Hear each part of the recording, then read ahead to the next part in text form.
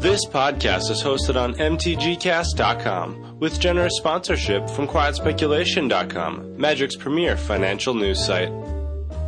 The staff at Quiet Speculation believes that every Magic player deserves the information that lets them play Magic for less money.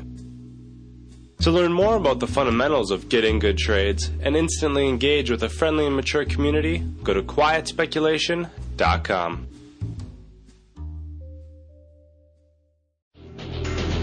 Horde Notions is brought to you by Face-to-Face Games, Canada's #1 source for Magic singles and products. Check us out at facefacegames.com.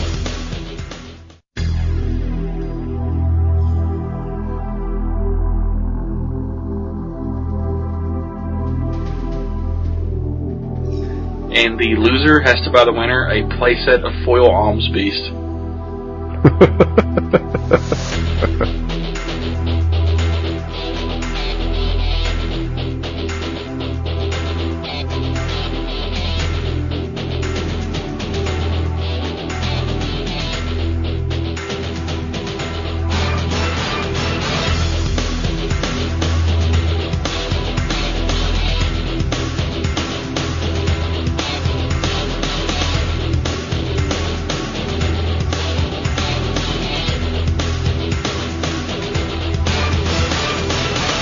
Hello, good evening, and welcome to episode 78 of Horde Notions.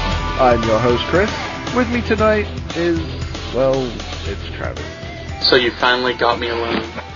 Oh, baby. Turn off the lights and close the door. You know, when the police find this tape, they're going to know what you did, Chris. It'll be too late by then. At least for me. Wow. Yeah. Will, hopefully, will be joining us later. He had some business to take care of. I think it involved a man named Bud. I don't know. He goes by the name Taco. Like, whatever, man. Like, you do what you gotta do, Will. Just leave us out of it. So, this is our standard, everyday, or every set event deck review. We're going to review. Thank you. We're going to look at the event deck for Dragon's Maze. Unfortunately, just the one. Although they did kind of sort of jam-pack this full of event decky goodness. They sure did. And we're also going to start doing the challenge laid down by Gavin Verhey in his Mothership column. We're going to go back to doing those again. So this week's challenge is to build a standard deck. There are no restrictions on it. So we'll have some fun doing that as well. Hopefully, Will be back with us by the time we get to that. In some capacity. Have you been playing any Magic, Travis, recently? Anything you want to tell us about? Dirtling around in Standard. No, that's a cartoon, actually. I've been dirtling straight in Standard. Okay. You straight? What have you been doing? I've still been playing the Obsidian's Aid deck just because it's a lot of fun.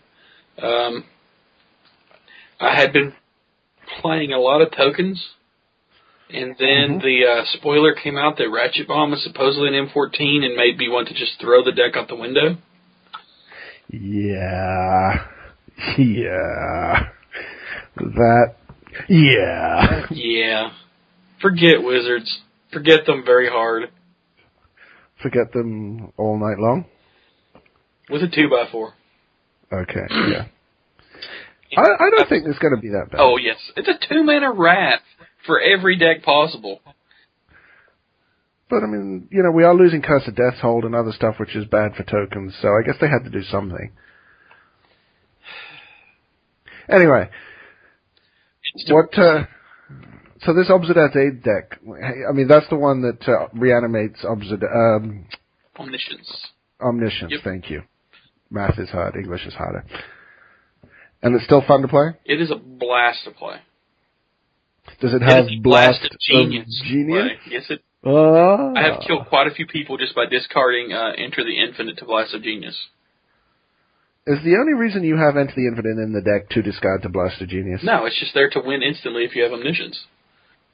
Draw your deck, play Borborygmos, and just kill them. Or just play 2 Blast of Genius. Or that.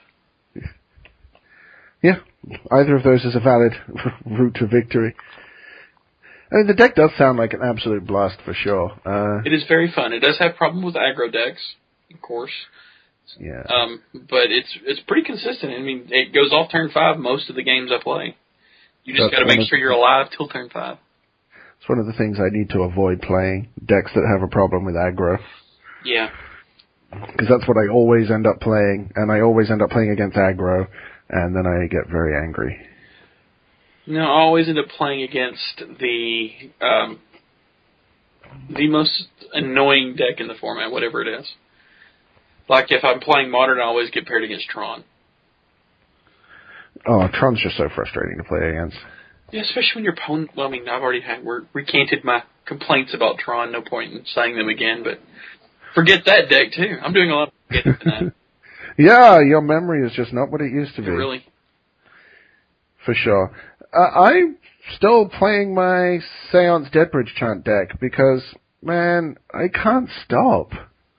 I don't want to stop. I saw that one, or a version of something like that played online, and it looks pretty good. It's strong, but that isn't even important to me at the moment. I mean, anyone who reads my columns knows that my aim is enjoy yourself first, win later. It just does so many ridiculously powerful things. And yes, it relies on 2 enchantments to get going and nobody disrupting your graveyard, but it can win without them like a Junk Rights deck can. It does have the ability of just getting the stupid draw of a couple of mana dorks into a Crater Hoof Behemoth and smashing face. And it has a lot of stick-to-itiveness, as I like to call it. You know, the deck, it's resilient because of all of the recursion the deck has and the way that even other Reanimator decks don't have the recursion that this one does. Yeah, the Seance. I'd never really realized that Seance says during each upkeep. Yeah. Yes, it does. So yes, it has become a pain. You would not believe how many people I've got with that. It's like, in your upkeep, bring back a acidic slime, take out your land that produces white that you're about to use to blow up my team. Wait, that says every upkeep? Yep. Immediately I go back and read the card and be like, yeah, that's awful. And then people still say, man, that card is so bad. And you're like, yeah, that'll be why it just wrecked you. It's very good in a sense, but at the same time, if you can weather the early storm or you have any way of disrupting their graveyard, it's beatable. Oh, yeah, don't get me wrong, it's beatable. I can't beat, Junk Rights has a hard time with Ban Hexproof, so does this deck. But it has less of a hard time with it because it can do more. Like Deadbridge Chant doesn't really help you. In fact, I side that out for the matchup to bring in Centaur Healers and Lilianas. But it's not unbeatable like it is with Rights. Like, Rights can just never win. What are your finishers in there? I'm trying to find your list again. I can't seem to get Mana Deprived brought up on my computer for some. It's not on Mana Deprived right now. It's going to be next week. Okay, that might be why I'm having trouble finding it. But the finishers, well, you got Armada Worm, which with Trustani is pretty ridiculous. 3 Angel of Serenity, a Crater Hoof Behemoth, and like Thragtusks can just get the job done too. Are you running like a Scion of V2 Gazi? Seems like that's really good with the Populate. It is, but you have to cast it. Once the deck gets its engine going, all it casts is Mulches and Grizzly Salvages. It really never needs to cast anything else again once it gets Deadbridge Chant and Seance in play. I did put Drown in Filth in there. I was considering a Rot Farm Skeleton too, but I don't think it needs it. Just to mill some more. The key with the deck is not to put as much in your graveyard as possible. It's to make it so that your Deadbridge Chant is as non-random as possible. Then why do you side them out? You side them out only against Bant Hexproof because they're too slow. You cannot get anywhere near Bant Hexproof if you're relying on a 6 casting cost enchantment. I keep the Angels in, because sometimes you can cast them on turn 3, or reanimate them on turn 3. But you can't do that with Deadbridge Chant. I also take out Craterhoof in that matchup. I've been looking for other ways. I think Ray of Revelation might be a thing. I do have some removal in the deck, so it's possible, I can't believe I'm about to say this, that I might bring in Glaring Spotlight. I'm sorry, wait, was that out loud? Was that vomit out loud? Sorry. That was actually out loud. I know it's really bad, but if there's any matchup it's ever good in, that's the one. Okay. I'm not convinced. Well, neither am I. The only way to find out is to try it, right? That's true. And it's still not good if you don't have removal. But a lot of the time those decks will expect you to side out most of your spot removal. And so they will go lighter on some creatures. I know the guy locally takes out some creatures to bring in Ground Seals. And then you can just absolutely nail them because you have the spotlight, and then your removal has less work to do. Right. Now, don't get me wrong, it's still not good. It's still not ideal. But it's better than just being flat out dead. Right. Like, turn 2 Geist is pretty much unbeatable otherwise.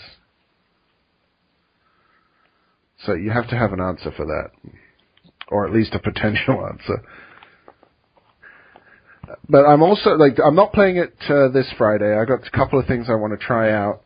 I'm not sure what yet, but it's more than likely going to be the deck that we brew up for Gavin's challenge, whatever that ends up being. I know Will had a preference. And if he gets back in time... We should talk lots of smack about him until he gets here. That might encourage him to show up. What a waste of time. That's true. Yeah, it's like throwing... how's it go? Stealing candy from a baby, that's the one. It's like throwing babies at candy, is that what you're going to say? I was going to say throwing something at something, I don't know. Hitting the broadside of a barn with a slingshot, is that a thing? I don't know. It's like hitting the sidewalk with a bucket of paint. You and your Alabaman things. I don't know that this is a thing. So let's move on now to the event deck. Dragon's Maze is the first set to have only the one event deck, and it's got a lot of rares in it. It's got a lot of good uncommons, too. The deck is definitely good value. Recommended retail, I believe, is $24.99. It's definitely worth that. So the Strength of Selesnya deck on face-to-face games is going for $19.99. What? That's ridiculous value. Like, dude, what is this? I don't even. Like, that's crazy. Crazy, I tell you, crazy. You're a crazy person. This week's episode of Racism is brought to you by... It's not racism. May I remind you that the views expressed by our host does not necessarily reflect the views of the rest of the cast. You know, that would have been a really great statement if you could get it out without tripping over your own. Yeah, I know. In other news, Travis sucks. So let's read this deck list. Alrighty. You want me to go, or do you want to go? I'll do it. I like reading. Wait, 4 Evolving Wilds. You do the lands, I'll do the creatures, you do the spells, and I'll do the sideboard. Or I could just read the whole thing. You know, that's a thing that could happen too. Hey, well, the rumor is you do like to hear yourself talk. I have heard that rumor. I cannot possibly comment on its truthfulness, Chris. Truthfulness. I cannot brain today. I have the dumb. 4 Evolving Wilds, 6 Forest, 1 Godless Shrine, 1 Grove of the Guardian, 7 Plains, 4 Selesnya Guild Gate, 1 Swamp, 1 Champion of Lambholt, 2 Doomed Traveller, 1 Geist-Honored Monk, 1 Odric Master Tactician, also known as Count Dooku, 2 Vitu-Ghazi Guildmage, 1 Wayfaring Temple, 1 Advent of the Worm, 4 Call of the Conclave, 1 Growing Ranks, 1 increasing devotion, 4 intangible virtue, 3 lingering souls, 1 parallel lives, 2 rancor, 3 root-born defenses, 4 Selesnya charm, and 4 wake the reflections. In the sideboard, we have 4 centaur healer, 3 druids deliverance, 4 pacifism, 1 rogue's passage, and 3 sundering growth. Are you done? That's not what she said. The dulcet tones of Sir Christopher Lansdale, ladies and gentlemen. Yes, indeed. So let's start by breaking down the value here, Travis. Freaking awesome would be one way to state the value of this deck. So you got a Shockland, which is about 8 to 10. Right? Yep. You've got Geist rare land that's not horrible. I mean, it's probably only 50 cents, but I've played it in Standard, and people have a hard time dealing with 8/8 vigilance creatures. Yep. Imagine that. Advent of the Worm is about $6 right now, and poised to go up post rotation. It's one of the better cards in Dragon's Maze, especially after the Pro Tour when Craig Wesco used it to defeat numerous people. To smash face. Indeed. Pro tip, don't play it in response to a Day of Judgment or a Supreme Verdict. Wait until it's resolved. Unless you're going to immediately follow it up with the Reborn Defenses. That would be amusing. However, if you get to 7 mana in that deck, you're probably doing it wrong. Not necessarily. But it would be an odd corner case. Yes. So we've also got a growing ranks, not that great. Increasing devotion always seemed like it should be better than it is. Parallel lives, I can hear Adina screaming from here. Champion of Lambholt in this deck seems really interesting. Yep. Especially after an increasing devotion, or increasing devotion after a champion. Your creatures are going to be very hard to block. Doomed Traveler we all know about. Just to win with one attack. Yeah, you should be able to. Geist-Honored Monk is one of my favorite cards from Innistrad that nobody plays. Big fan of that card. I can't believe the amount of just awesome uncommons they packed into this thing. Yeah. I mean, 4 Call of the Conclave, 4 Intangible Virtue, 3 Lingering Souls, 2 Rancor, 4 Celestia Charm. I mean, that's just crazy. And the Vitu-Ghazi Guild Mage is an uncommon as well, right? That's right. And then look, they got, the better commons too. I mean, Rootborn Defenses. Selesnya Charm is uncommon. Centaur Healer. Doom Traveler. I mean, they really push this deck, and that might be why they decided they needed to reprint the worst card ever for tokens. Yeah, well, is it worse than Engineered Explosives? It's up there. I mean, both Engineered Explosives 2 mana just to destroy the world. Engineered Explosives cost nothing to destroy the world, doesn't it? 2 to activate. Oh, okay. That one costs 2 to play and 0 to activate. Yeah. This is true. So yeah, this is amusing. I gotta say, and Count Dooku just looks all imperious and stuff there. Can't complain with his addition to the deck. I played with him for the first time this weekend. I have a red-white Commander's deck, and I drew him a couple games in a row, and yeah, he wins pretty much. If you get to attack with him and 3 other dudes, I don't see how you lose. Well, it depends on the 3 other dudes and what the game state is, but yes, he basically says your creatures are unblockable. Or he says your creatures block in the most mentally challenged way possible. Well, there is that too, yeah. He basically straps your opponent's whole team to the short bus and rides it over a cliff. Yes, and we were talking about racism, now we're talking about ableism. This is great, we're offending all of the people!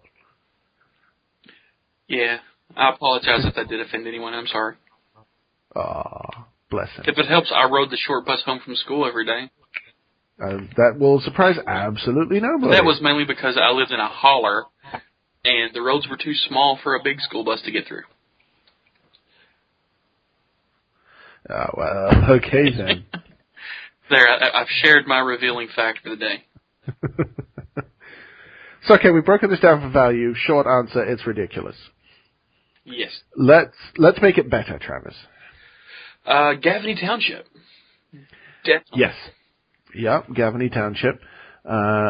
Instead of Selesnya Guildgate, we want, what's the name of it? Sunpetal Grove. Temple Gardens. Temple Gardens, yep. Probably more Godless Shrines, probably some... Do we want Woodland Cemetery or Isolated Chapel? I mean, we're only doing it for the flashback on Lingering Souls right now. It looks like there's probably going to be a greater need for white than green. I can agree with that. We've got no turn 1 green plays, which might change, actually, because we probably want Avacyn's Pilgrim in this deck. Yeah. So land-wise, yeah, you want to add in your duels, obviously, your shock duels. They're actually not expensive right now, thanks to Dragon's Maze and the fact that infinite packs of both of the other sets have been opened. So you should be able to get the lands you need. Unless, like me, you have this compulsion to have a foil set of all of them. When did Foil Temple Garden hit $40? Oh, really? Oh, yeah. Not the Ravnica one, either. The Return to Ravnica one. Well, let me know when Foil Overgrown Tomb hits $40. I've got one of those. I have 3 now. I need a 4th, so hopefully no time soon. Well, we could probably work out a trade, Christopher. I doubt it. Champion of Lambholt. I like the card. I've played the card. I've been impressed with the card. I have never played it, so I really can't say. It definitely seems like it definitely has an ability that's powerful, but it's kind of niche. You're not going to want to play it against every deck. It seems like it would be better suited for the sideboard. Yeah, with the amount of aggro decks in the format right now, you really can't afford to play a 3-mana 1/1. Even if it doesn't last as a 1/1 for very long, right. I'd be tempted to agree with that. Yes. Now you run into a tokens mirror, it could be really good. Yeah, it warps the game. Then the game becomes all about your champion surviving. I would say it wouldn't even be that bad against something like Junk Rights. Yeah, because Thragtusk is going to be able to block it for a considerable amount of time. But it means that they're going to have trouble, if they play their Lingering Soul tokens, you can get yours through. This is true. But bear in mind, Champion of Lambholt doesn't need to attack for that ability to kick in. Which is what makes it playable. Yes. Unlike the one they put in Return. Wild Beastmaster. Yeah, Wild Beastmaster. Doom Traveler's fine. Geist Honored Monk I don't mind as a 1 of, maybe even a 2 of. I still think in this you would rather have a Scion. Over Geist Honored Monk? Yeah. Yeah, I would actually, I totally agree. Although Scion will always be a 4/4 and Geist Honored Monk will often be much bigger, Scion also has the ability to make you centaurs or worms, which Geist Honored Monk can never do. Yep. So, maybe 1 of each? I don't know. I wouldn't hate you for playing 1 of each, bearing in mind that Geist Honored Monk rotates in October and Scion doesn't. Odric, he's cute, and he does win you the game when he swings. I think we can do better at 4 mana. I think so too. Like another Advent of the Worm. Yeah. Or, I don't think Resto is that good, even if we do add Scion, because it doesn't trigger. In fact, it gets worse if we add Scion. If you are, an oil tycoon, or you made a lot of money in the internet bubble in the 90s, you may want to consider Voice of Resurgence. I would not advise it if you do not have a very large bankroll. Or you didn't get very lucky on eBay. Exactly. Just for sake of argument, Voice of Resurgence right now on face-to-face games is out of... Oh no, they have them at 40. I've managed to get 1. I got 3 for 90, so... I'm quite happy with that. The foils are 65, by the way. Oh, and it's proven that it has the potential to be a player in multiple formats, so it will keep a very high tag, I think. I can see this being a player in Legacy, actually. Yes. It's already shown that it's good in Modern. It was in the PT, or the GP winning deck list. Yeah. And I really want to play this in that Immortal Servitude deck that I had built a while ago. Yep. Seems fine. Maybe it can replace something terrible like Butcher Gore. Can I give up my financial tip of the month? Sure. Buy lots of Dragon's Maze, kids. Buy lots of it. Here in a couple weeks, Modern Masters is going to be released. And no one's going to want to draft Dragon's Maze because Modern Masters is going to be freaking awesome. And if you get the chance to draft it, you definitely should. Okay. A few weeks after that, M14 is going to be released. And everyone's going to want to draft M14 because it's the new hotness. And poor Dragon's Maze is going to sit in the corner like the wallflower. Okay.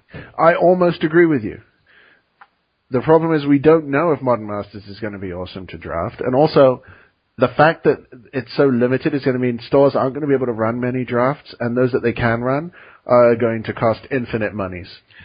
I think people will pay infinite monies because this is the closest to a paper cube draft we're going to get. Except that people just have cubes. But they don't get to keep the cube cards when they go home. True, but they also don't have to pay $30 for a draft. I think it's going to be worth it. I mean, they've already spoiled Tarmogoyf and Bob. I'm not doubting it's going to be worth it. I'm doubting that people are going to be able to pay it. I think so long as it is in stock, it will be drafted. I know our F&M drafts. If they do F&M drafts, they will not be doing Modern Masters for F&M drafts because most people won't want to pay that much for an F&M. Well, the third point I'm going to make before I was so unceremoniously interrupted, this is the third set of the block. So you're only going to be opening one pack at a time when it's drafted, whereas you open multiple packs of Ravnica and Gatecrash. Mm-hmm. So it's already going to be in short supply. Even if Modern Masters just takes a couple of weeks out of its drafting rotation, that's going to have a major impact. And then M14 coming right after that. This set is set up to be in short supply all next year. And even with Abyss and some of the cards jumped to high prices because they weren't readily available, this is going to mimic that, but in a greater extreme, I think. Well, this is a small set, so the more you buy, the more rares you're going to, the more of each rare you're going to get. Whereas with Avacyn, it was a large set, and it was drafted on its own. I don't think you're wrong. I would just stock up on the play sets of cards you think you're going to want next year. That's my financial tip of the month. That's always good advice, whether or not the set's easy to get. Anyway, moving on. Yes, Voice of Resurgence would be insane in this deck, but not everybody has that stupid amount of money. Vitu-Ghazi Guildmage has started to see a little bit of play in Standard. What do you think? If you can't afford voices, he's not a good substitute, but he's a playable substitute. He is. He can actually be better than voice in some cases, but not many. Yeah. Voice is more of a meta all-star. The only time voice is actively bad is when they go untap pillar. Right. Or in modern they path it. I'm trying to load my tokens deck to see what I put in it. I'm going to cheat for card suggestions. So let's see, what else do we have here in this deck that needs to come out? Garruk Relentless, maybe. Well, they're cheap right now, but I don't think... I mean, Garruk makes 2/2 wolves. We can do better for 4 mana. But he makes forever many 2/2 wolves. And you notice we haven't really listed any kind of removal. He does take... Well, we haven't got to the spells yet. There's no removal in the deck. No, there isn't. Well, there's pacifism in the board. 1 Wayfaring Temple. If you read this card, it sounds like it should be awesome. It would be awesome if they'd also given it Trample. Yeah, and you can give it Trample in this deck, in fairness, with Rancor. I would really like to play this in Seance, because just, stamping all over people and making copies of whatever I reanimated in my upkeep sounds amazing. It just, I don't know, there's just something that tells me it's not good. It is, I would agree with that. I would say it is not good. I wouldn't hate a Fiend Hunter here, or an O-Ring, or something else that's just removal. What else could we put here? Another Advent of the Worm, because we probably want 4 of those. Yeah, you definitely want 4 Advent if all possible. I've been running Druid's Deliverance main, simply because there are that many aggro decks out there, and it will completely blow them out. Armada Worm? Yeah. Trustani, she's actually not that expensive right now, and she basically beats aggro decks by herself. Yeah, that's another card I would try to get a playset of right now. Yeah, Trustani is amazing. I'm playing her in Seance because why wouldn't you populate acidic slimes every turn? And yeah, she's obscene.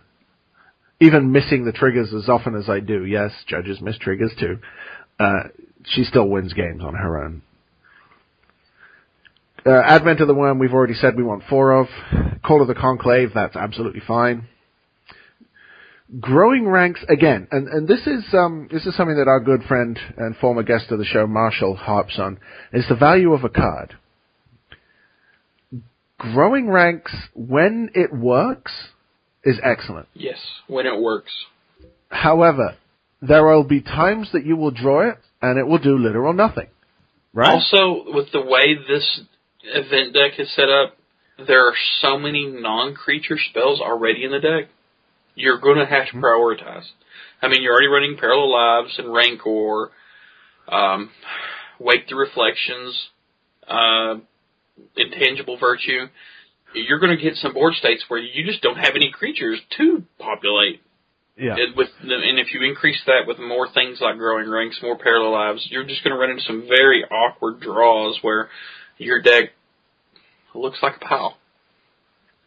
And populating every turn is great, but there are ways you can do it that aren't dead on an empty board, like Trostani.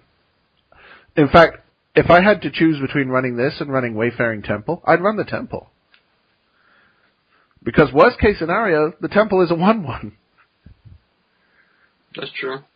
Worst case scenario, Growing Ranks powers your sphere of safety that we're not playing. I mean, if you have a token on the board, it's great. But you cannot guarantee that you're going to do that, especially with all the other enchantments you're playing. Yeah. Okay. Increasing Devotion. It's a great combo with Geist-Honored Monk, with Champion of... It's great with just Intangible Virtue. Yeah. Geist-Honored Monk, Wayfaring Temple, Champion of Lambholt. I mean, you don't want to populate the tokens, but you can, I guess. Flashing it back probably means you win the game. I don't mind keeping one of those in there. I mean, with Intangible Virtue on the board, that's 10 power for 5 mana, right? I was running one in mine, but I ended up taking it out for Scion of Vitu-Ghazi. Well, we've already put 1 Scion in. We could probably squeeze in 2, because there's more cards that we need to take out. Right. Okay. Intangible Virtue. There have been times I've taken this out of token decks. Then you were wrong. I disagree. Sometimes you just don't need it. Sometimes your tokens are big enough and powerful enough that the ability to have non-dead cards, because this with Growing Ranks, this also has the ability to be a dead top deck late game. There have been numerous times where I've needed to draw any creature in my deck or any creature producing spell, and I've hit an Intangible Virtue. Well, in that case, I mean, it could have been a land. It could have been an activated a flyer. It's just that it increases the value of every single other spell in your deck. Oh, I agree. This isn't a bad card. All I'm saying is, it's dead more often than a land. It's dead more often than Advent of the Worm. Well, yeah, but you're already playing 4 Advent of the Worm. And this makes your Advent of the Worm 6/6s with Vigilance. Okay. The Vigilance has been very good, surprisingly. As Glenn Jones said about the second ability of Blood Baron of Vizkopa, if you are winning the game, instead win more. I'm not saying Intangible Virtue is bad. All I'm saying is that sometimes it's right to cut it. I don't know if it is in this deck. I haven't quite figured that out yet. But don't feel that because you're playing tokens, you have to play Intangible Virtue. Otherwise, why not also say, well, you have to play Phantom General? Because Phantom General dies so easily. Intangible Virtue says, I probably win this race. No. Vault of the Archangel says that, which, by the way, we could probably run one of in here for increasing the black mana sources. I don't know. I But really still. like Intangible Virtue now, though. I know you do. I mean, there's a reason they banned it in block. It's really good. Yeah, but that's in block. This is in standard. I can see cutting to 2. I've played just 2. Which means it's good enough to just make the deck and not be banned. Maybe. Lingering Souls, well, I mean, nothing more needs to be said about that. Yeah.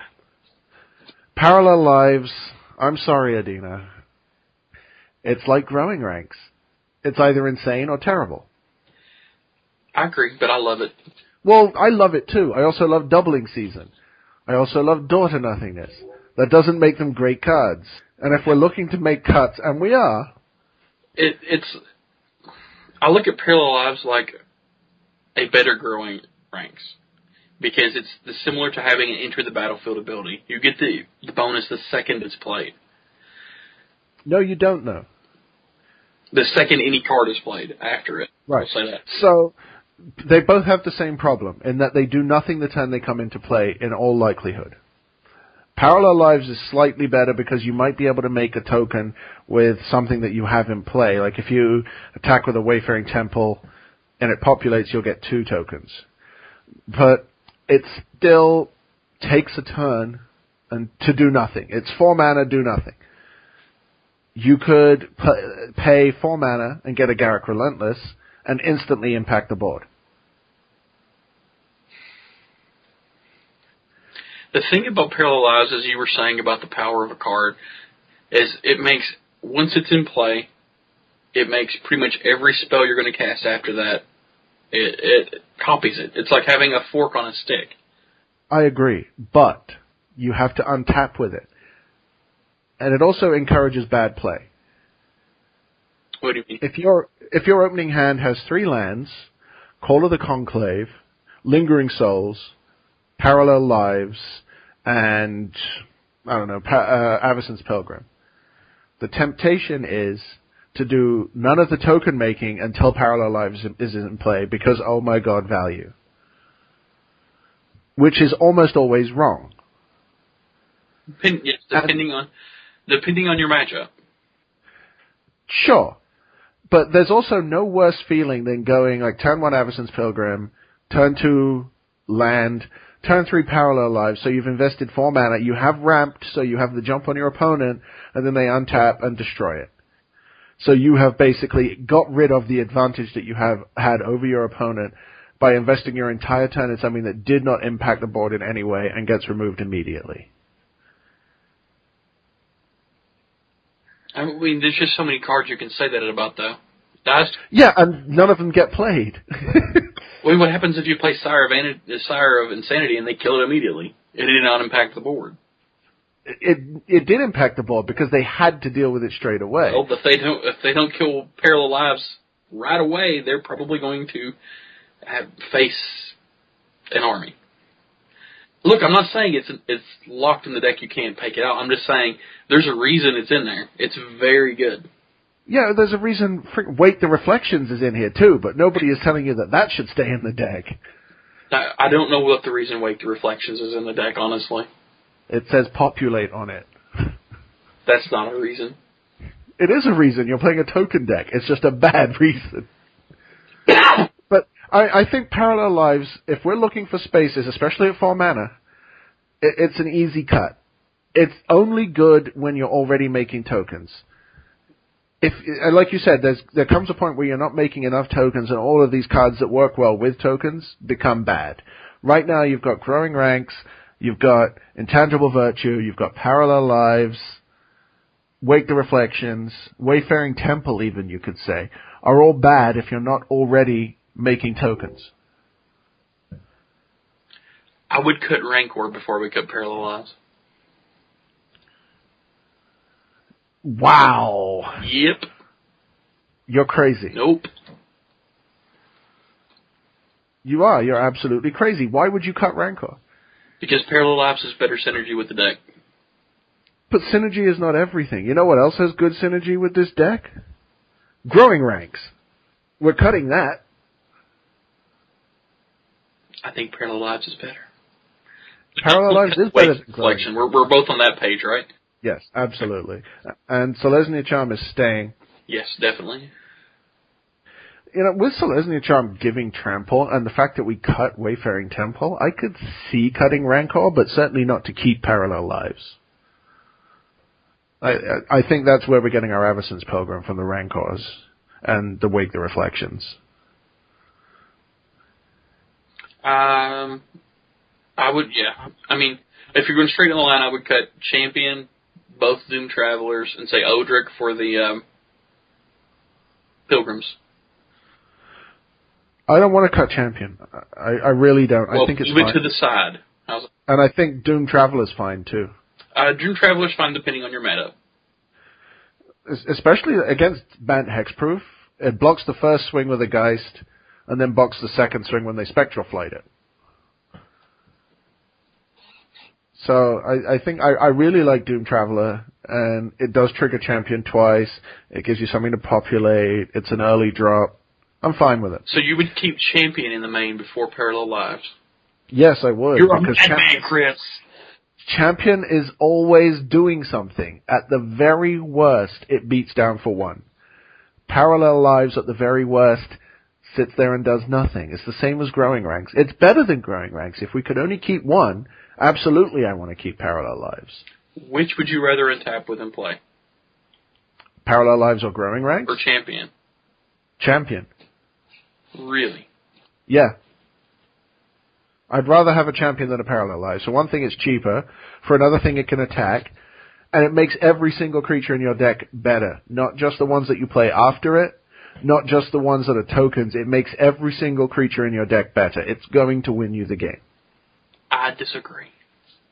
You disagree that Champion of Lambholt's going to win you the game? I don't think it's going to live long enough to. Okay, but then you could say the same about Parallel Lives. It is much harder to kill an enchantment than it is to kill a creature. Absolutely it is. I completely agree with that. I just don't think... There's a reason Parallel Lives has never won a major tournament, or never been in a major top 8 deck or anything. It's just not good enough. It just doesn't do enough. I mean, don't get me wrong, it's a fun card, and if you want to take it to FNM, nobody is going to think any less of you. It's certainly of a reasonable power level to play at an FNM type tournament. It was one of the TCG Player 5Ks. That doesn't count. That's not a real tournament. Why not? Because nobody played at them. The only TCG event that anyone played at was the big one. I will find it. Dude, somebody won an SCG with friggin' Ravenous Rats in their deck, or a TCG player with Ravenous Rats in their deck. Ravenous Rats has long been a standout card. So was Nantuko Shade. Remember how much play that saw when it got reprinted? That's what I thought. Moving on. Rootborn Defenses, well, we know how powerful that is. Yes. Are there enough decks playing sweepers that we need at main deck? Yes. Over Druid's Deliverance? I think we can only play one of them. I did a 2-1 split in my tokens build. I went with 2 Druid's Deliverance because I mainly play online, and 90% of the online meta is red decks. If I were playing in my actual card, real-life meta, I would probably play 2 Reborn and 1 Druid's Deliverance. It dodges Supreme Verdict and Bonfire, both of which are problematic for token decks. It does nothing to Terminus. Nope. Does nothing to Mutilate. Nope. Although I haven't seen Mutilate played in quite a while. No, but I think it's only a matter of time. It better be, because it's probably going to rotate soon. I don't think it's going to be an M14. You're probably right. I tell you what will be. Hopefully, Liliana of the Dark Realms. Yeah, I'm almost 100% sure it will be. They figured a card that has Dark Realms in the title. Did they? Yeah. Okay, I haven't been paying attention. It was on it's on Salvation, but doesn't count. It was from the screenshots of Duel of the Planeswalker.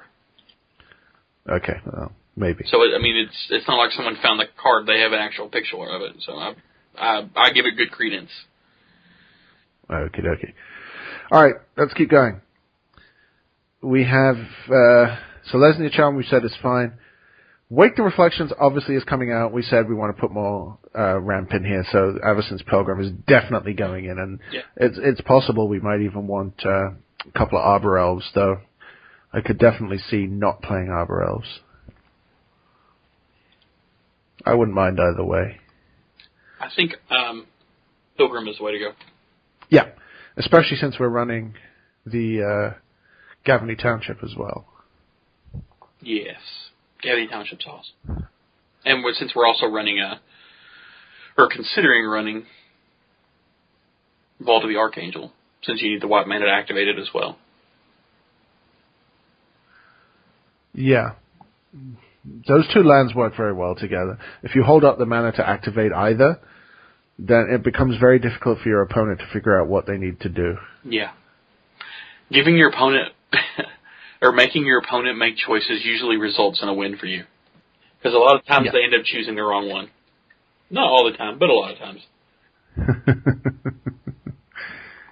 And I like it when my opponents make mistakes.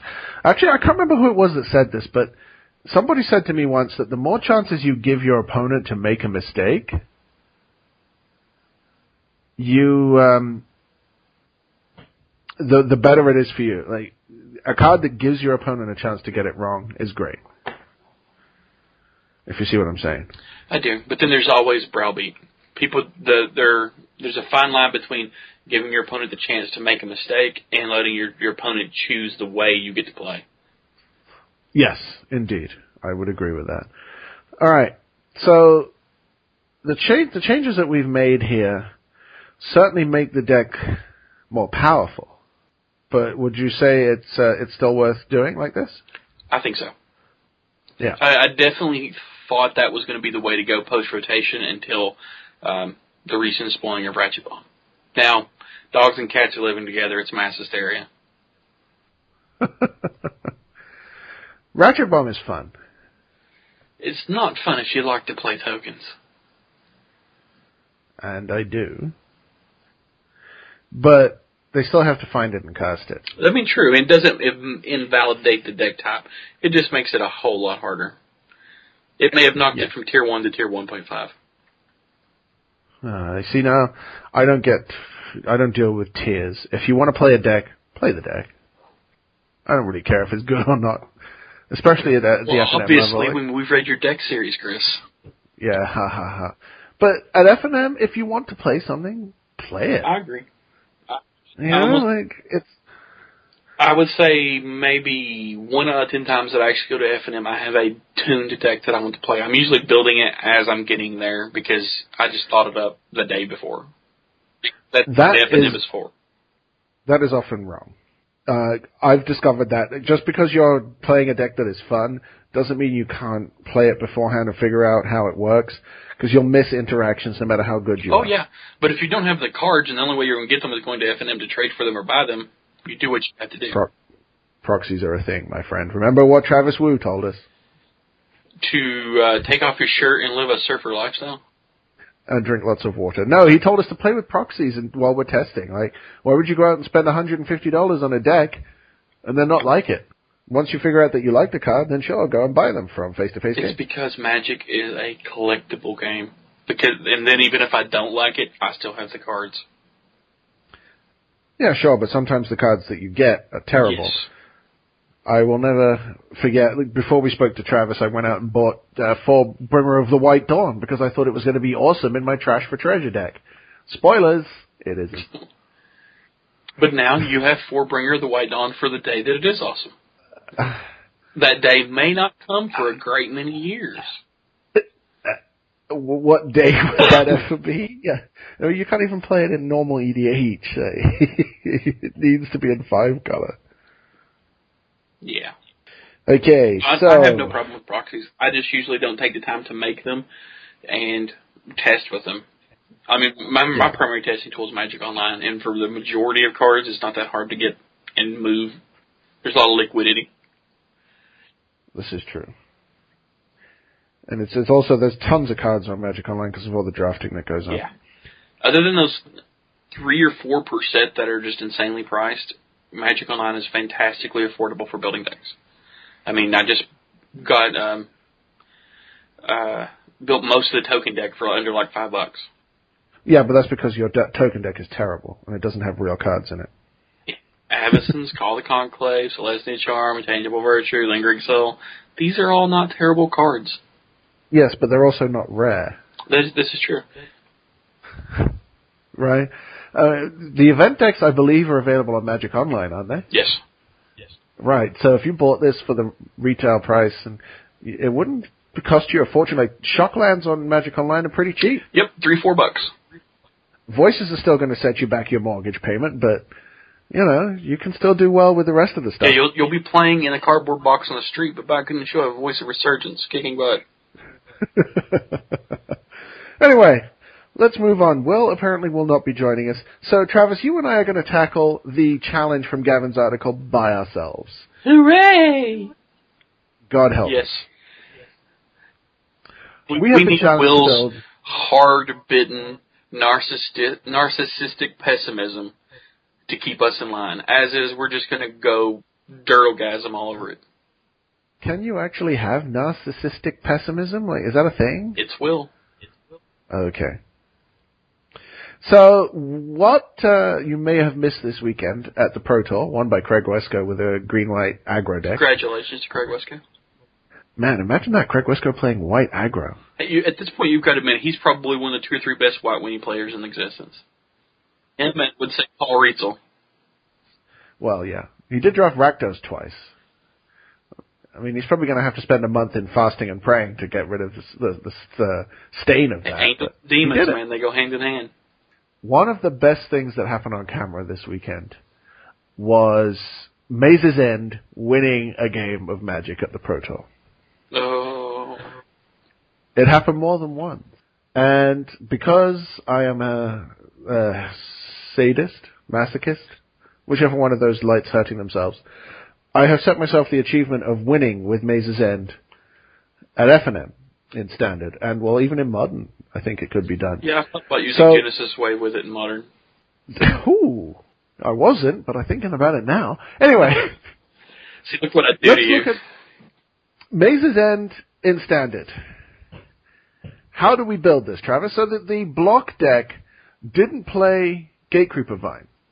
It just played 4 Maze's End and used that to get all of the mazes out, and used things like Ceruli Gatekeepers, Far and Away, Dreadbore, and Devour Flesh to keep the board clear.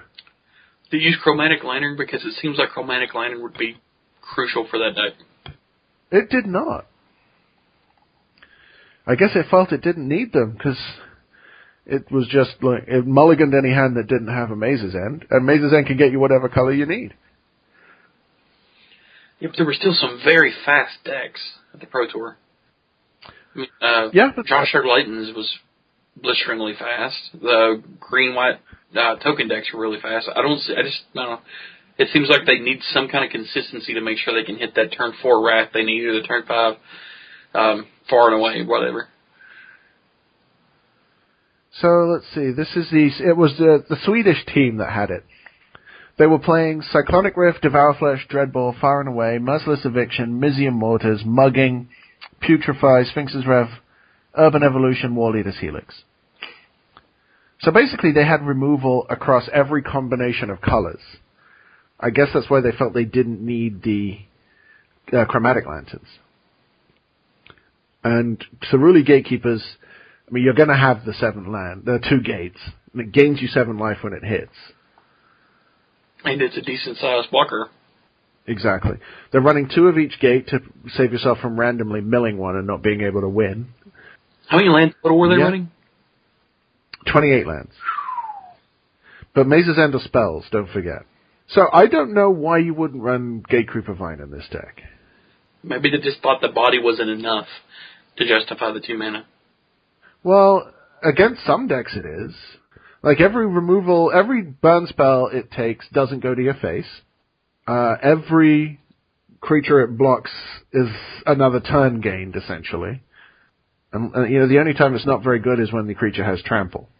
So I think that's one thing that we could look at adding. What do we get in Standard that we don't have in block that can help us find gates? That is a good question. I like Urban Evolution. That's probably a really good idea. Definitely. But I can't really think of anything in Standard that just jumps out and says, well, yeah, you'd play me. Thragtusk? Do we want that over Ceruli Gatekeepers, or do we want it as well as Ceruli Gatekeepers? Oh, Bonfire. Duh. Oh, yeah. Bonfire's a really good sweeper that doesn't require a huge colored mana investment. Hey, you get Fog? Yeah, but they had Druid's Deliverance that they weren't playing. And Riot Control as well is in this block, right? You have Clinging Mists too, which if you hit below 5 is just better. So the Fog route is one way you could go. Mizium Mortar seems really sketchy with the triple red to Overload. I mean, yes, it can remove something on turn 2. Or 3, more than likely. You could run something like Blind Obedience to slow down your opponent quite a bit. It's probably best in the board, because it only slows them down if they have haste. Primal Surge. There you go, Chris. Ugh. By the time you hit 10 mana, you've won. I think, Gatecreeper Vine is about the only thing I can think of that's absolutely awesome. Bonfire would probably be good here. Is there anything that just searches out land cards right now? That's what I'm trying to think of. Diabolic Revelations might be playable. I mean, it's still not going to be better than Maze's End at it, though, because Maze's End put it right into play. Well, of course, but you can also use it to get Maze's End. That's true. Yeah, I'm thinking that basically the block deck is the standard deck. Fog, I don't mind at all, because it's only 1 mana. Pillar of Flame is probably an upgrade over Mugging. Definitely. Bonfire is maybe an upgrade over Mizium Mortars, but that's iffy because Mortars can just kill anything on turn 2, pretty much. I mean, you are definitely going to be thinning out your deck as well, though, so your chance of hitting Bonfire is going to go up as the game goes along. Which is going to have the greatest impact anyway. Yeah, that's for sure. Urban Evolution is fine. We're not going to cut that. Wall Eater's Helix. Were they running Jace? They were not running Jace. I wouldn't consider Jace. I mean, he seems like he would be. He slows down the aggro decks and he draws. I mean, he just seems like he would be good for the day. The double blue might be tough. You are in a 5-color deck, and your only basics are 3 mountains and a swamp, so that you can cast your removal on turn 2 if you need to. That's something else that Gatecreeper Vine can help with, because it can fetch a basic in a pinch. That is true. Especially when you really have to hit that additional one. I don't know. I could see how it could be a player in block to a degree, just because the card pool is so small. But I just don't think it can make the leap to standard. I think it can gain more than it does. I think you can also run Nephelia Drownyard in it. I think that would be sketchy. I mean, you're already fighting so hard over land spots. Yeah, that's true. Fair enough. I was thinking you could run 1 just as a sort of another thing to do. Because basically this deck doesn't interact with the opponent very much with its win con. Its win con is uncounterable. Nobody is playing Ghost Quarters. So if you give this deck enough time, it is going to win and you cannot stop it. It does have a certain inevitability. So you could even just take out this removal shell and just go with a flat-out Turbo Fog shell. Urban Evolution is fine, but you could go with things like, Fog, Druid's Deliverance, Safe Passage, Riot Control, and just make sure that they never hurt you. Right. Like Snapcaster Mage. Seems like this deck would really like something like Explore. Yes. Or maybe even 2 of them. 2 Explore. Oh, you know what might be better than Cyclonic Rift in this deck? Devastation Tide. Yeah, since you're not playing any... Well, it doesn't affect you anyway. Like you're bouncing your Ceruli Gatekeepers. Oh no. I guess I'll gain another 7 life. What? That sounds good to me.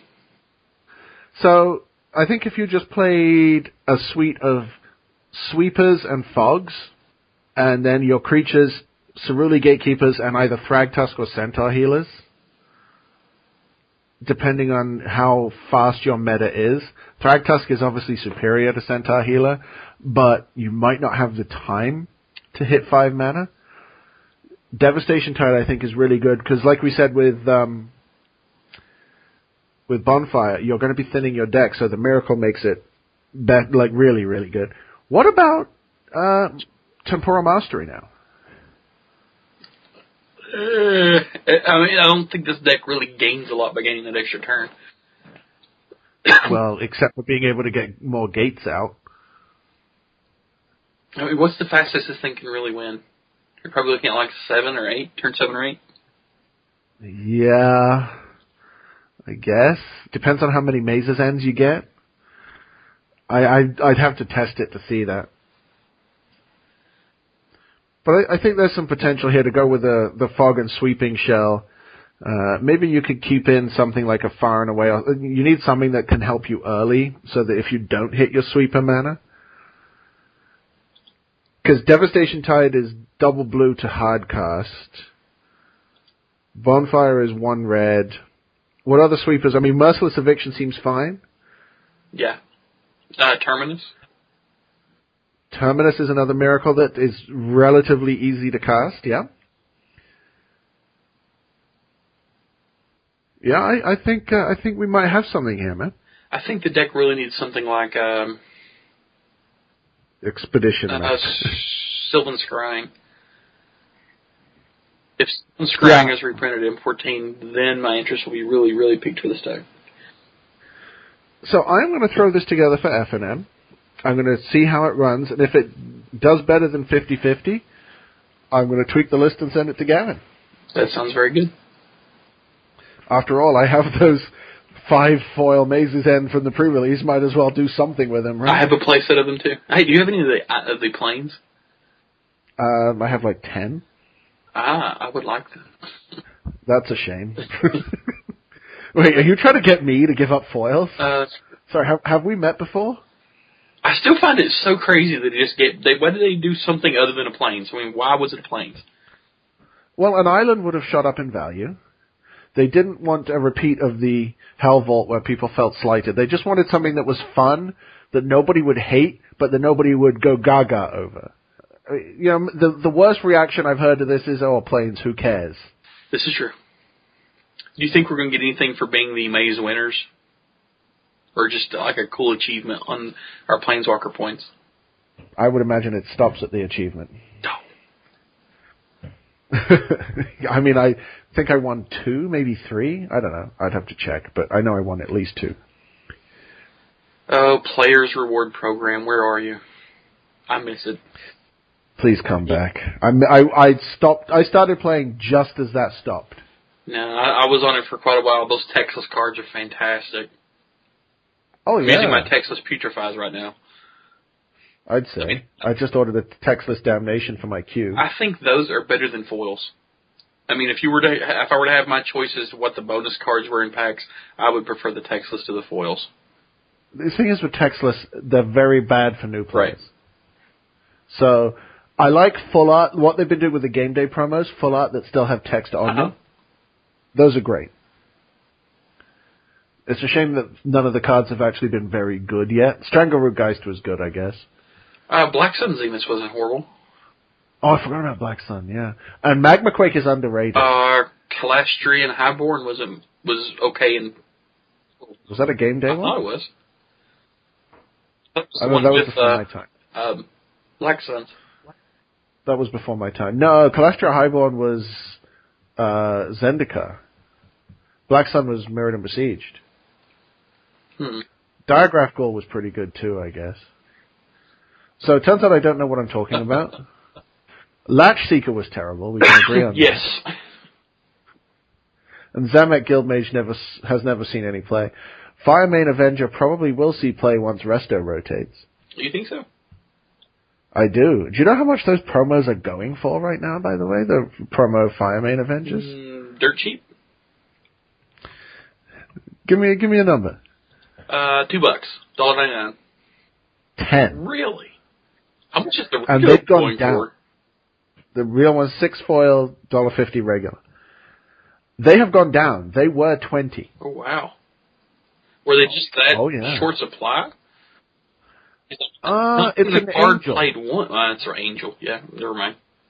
It's a foil full art angel. You know, casual players love them shiny things with wings. Yeah, I mean, it's no squirrel, but I suppose. Not everybody has your tastes, Travis. I mean, we kind of like the same things, or there wouldn't be enough dragons to go around. Exactly. Dragons are vastly superior to squirrels, by the way. No, dragon squirrels are better than all. Well, I can agree with that. So are squirrel beasts. If dragons or if squirrels are first in my heart, dragon are probably second. I have a tattoo of a dragon on one of my arms. I just need Richard Kane Ferguson to draw a dragon. My life would then be complete. Now I will... Yes, that's your bucket list, okay. It's on my bucket list. I'm sure now we will get emails and tweets from people showing me pictures that he's drawn of dragons. Yep. And you're going to feel extremely envious. And happy, and I will buy them, all of them. Other things on my bucket list include podcasting with Brian David Marshall, doing a round in the booth of an SEG or a GP, podcasting with, I've done Mike Flores, Cranny and Ruben from In Contention. That'd be sweet. So, who are on our short list of anticipated / hopeful guests that we have not had yet? Absolutely. All of those people, for that matter.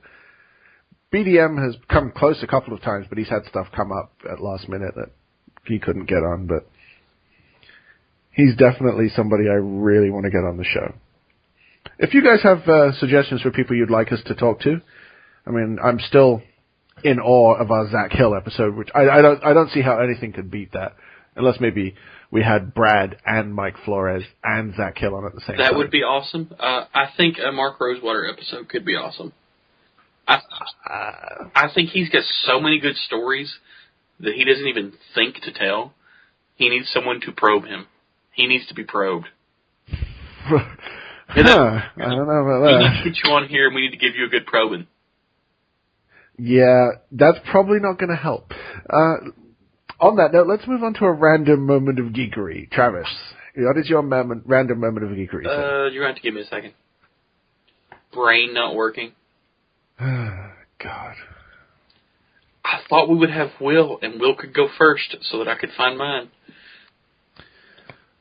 Foil Tannenburn is beautiful, by the way. Mm-hmm. Foil Drown in Filth is awesome, too. Don't have one, funnily enough. I've opened 2. There's like nice. 3 things I played. Do you know how many beacon calls I opened? Holy cow. I have not opened one. I traded for a playset, but I've yet to open one.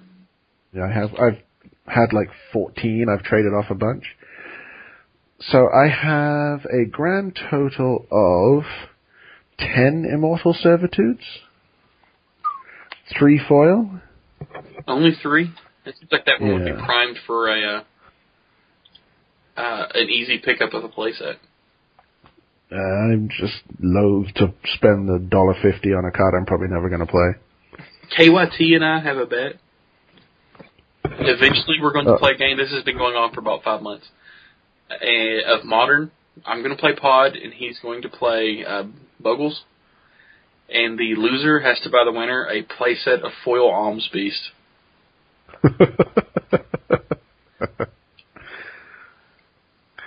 So, Travis, your moment of... All right, my moment of geekery is a pie. I like pie. I like pie, too. But this pie has been sculpted into the shape of a certain evil deity. Is it Shub Niggurath? No. That is his name, right? This is the one who lies in Ra. Lies in where? I can't pronounce those names. I swear I think Lovecraft was on crack. It's a Cthulhu pie. It's a Cthulhu pie. So is it a new pie? No, it's an old one. I see what I did there. Well, what the picture did there. That was quite witty. I have 2 moments of geekery to make up for the fact that Will isn't here. Well, then you need 3 because you got to make it for a Dean too. Okay, I'm not that good. Yeah, that's exactly what she said, Chris.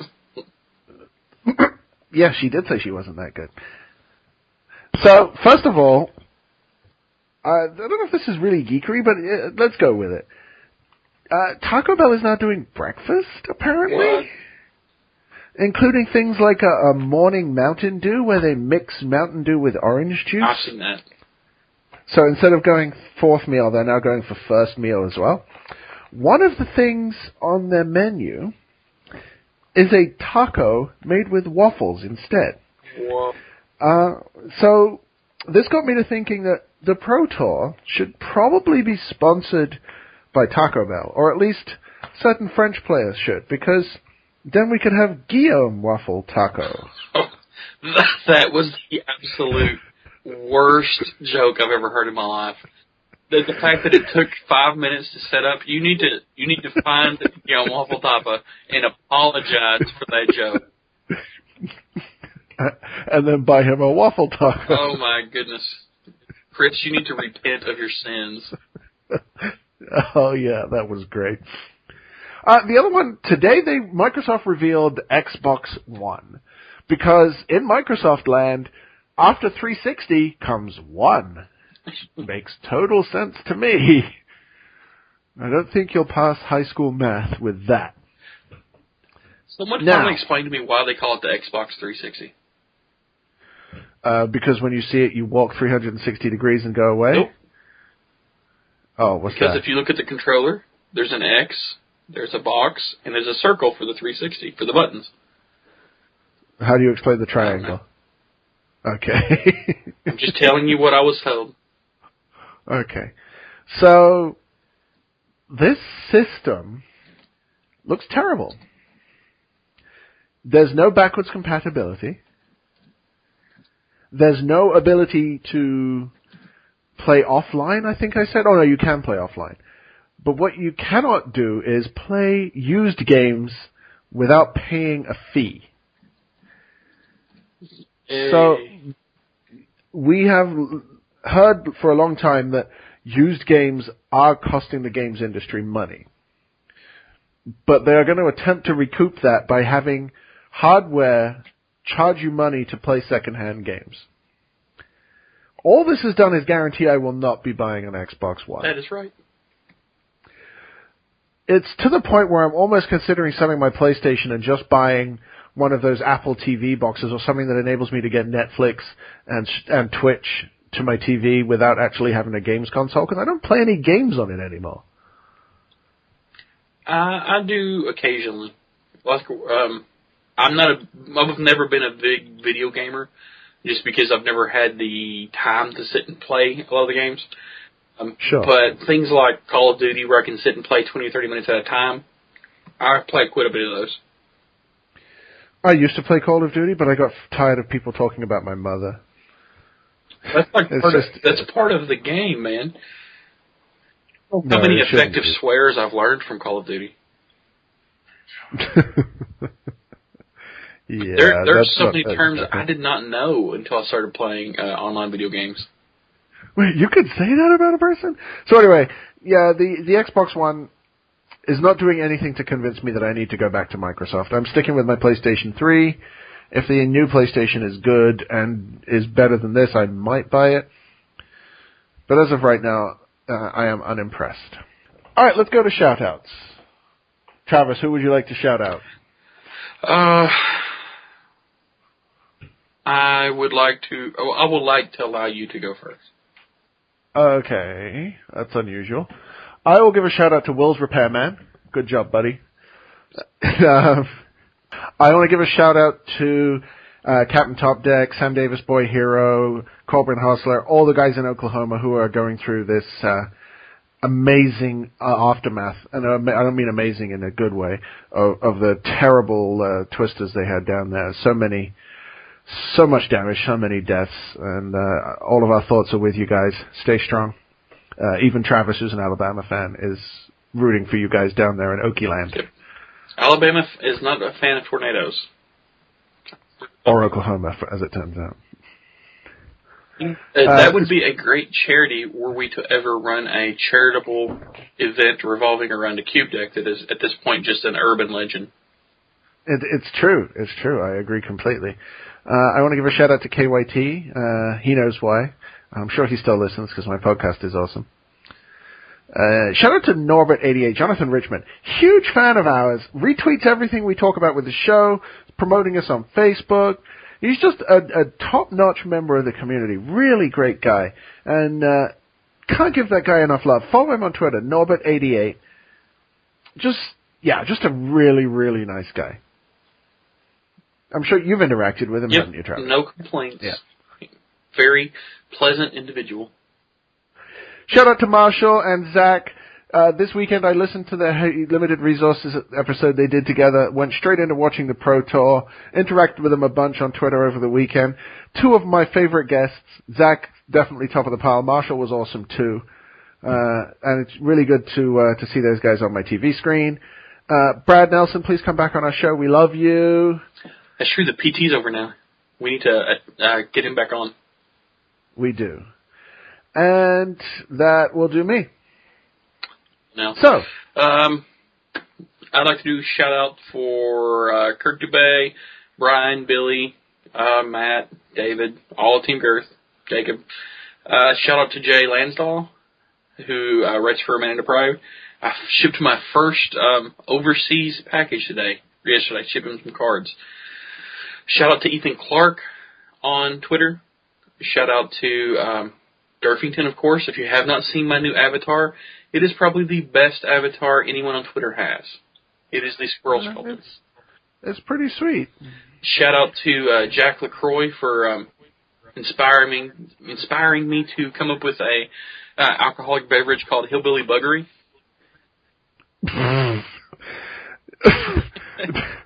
I also need to know what he means by modern as the Chris Lansdell formats. Yeah, we've had a fairly long conversation today about how he absolutely hates modern, and I defend it.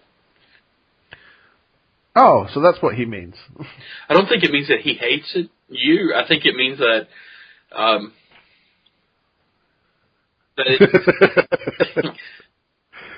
it's the place where good decks go to die. I think he means that it's a format that a select few love, a fair few hate, and a whole bunch of people have never heard of. That could be it. Although I do like to think of you now as the place where good decks go to die. Maybe that should be the title of this episode. You mean the place where we take good decks and we Lansdell it? Lansdurtle them. Okay, so Horde Notion 78, where good decks go to die. Is that the name? Sounds good to me. All right. I had one other person. Darn it. Well, shout out to Will and Adina, of course, who could not make it tonight. Well, shout out to Adina. I don't know about Will. Forget Will.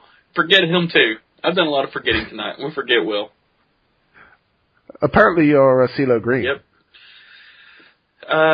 Shout out to James Clark. He joined in with Jack and I in a long conversation about modern. Shout out to Arthur Halvace. He's a great Twitter presence. Yeah, we should have him on the show again. Joel Nidry. Shout out to the people of Heavy Meta. Yeah, I won't necessarily say that all of our listeners should go listen to them simply because we are a PG cast and they are about as far from PG as possible. If you can tolerate adult language and adult humor. And a whole bunch of unjustified negativity and cynicism. They do. Their magic content is maybe like 20-30%, but the rest of their content does tend to be fairly funny. Their last episode with Nina was fantastic. If Nina could tone down the swearing, I'd love to get her on our cast sometime. Never gonna happen. I didn't think so, but... Not that she can't tone down the swearing. Nina does not like me very much. Well, shout out to Nina for not liking Chris. That's it. And are you done? Okay, one final shout out, of course, to Face-to-Face Games. Right now you can pre-order all the spoiled Modern Masters and M14 singles. They're already available for you to pre-order.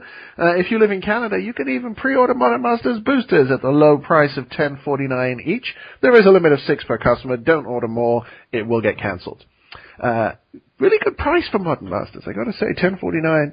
It's not that much above retail, and considering what some places are charging, that's about the best you can hope for right now. I just can't wait to see what it's like 3 or 4 years from now when we're looking back and saying that the people who bought these things at $250 a box were either prescient with insight and that it was one of the best deals they got, or they were complete and total. Yeah. Those things. They've been really good to us, to be perfectly honest, right? Like, Face-to-Face have done a lot of good things, and they've been really nice to us. I love Face. Face is some of the best customer service I've ever worked with, as far as cards companies go. And their prices are awesome. They keep up with the prices, and they really make sure that you get what you ordered. I had a mishap where I like foreign language cards, so I ordered a Geyer Sage in Spanish, French, English, and Russian, I think. And as I ordered it, I tend to leave the cards in my cart for a long time. By the time I placed my order, they were out of the Spanish version, so they sent me a Chinese one for free and refunded my money for the card. So, I mean, they give you fantastic customer service. Yeah, absolutely. Couldn't agree more. Bunch of top dudes. All right. So, on that note, let's wrap this baby up. So, for the absent Will, the absent Adina, and for Travis, this is Chris saying join us again next time for another exciting episode of Horde of Notion. No.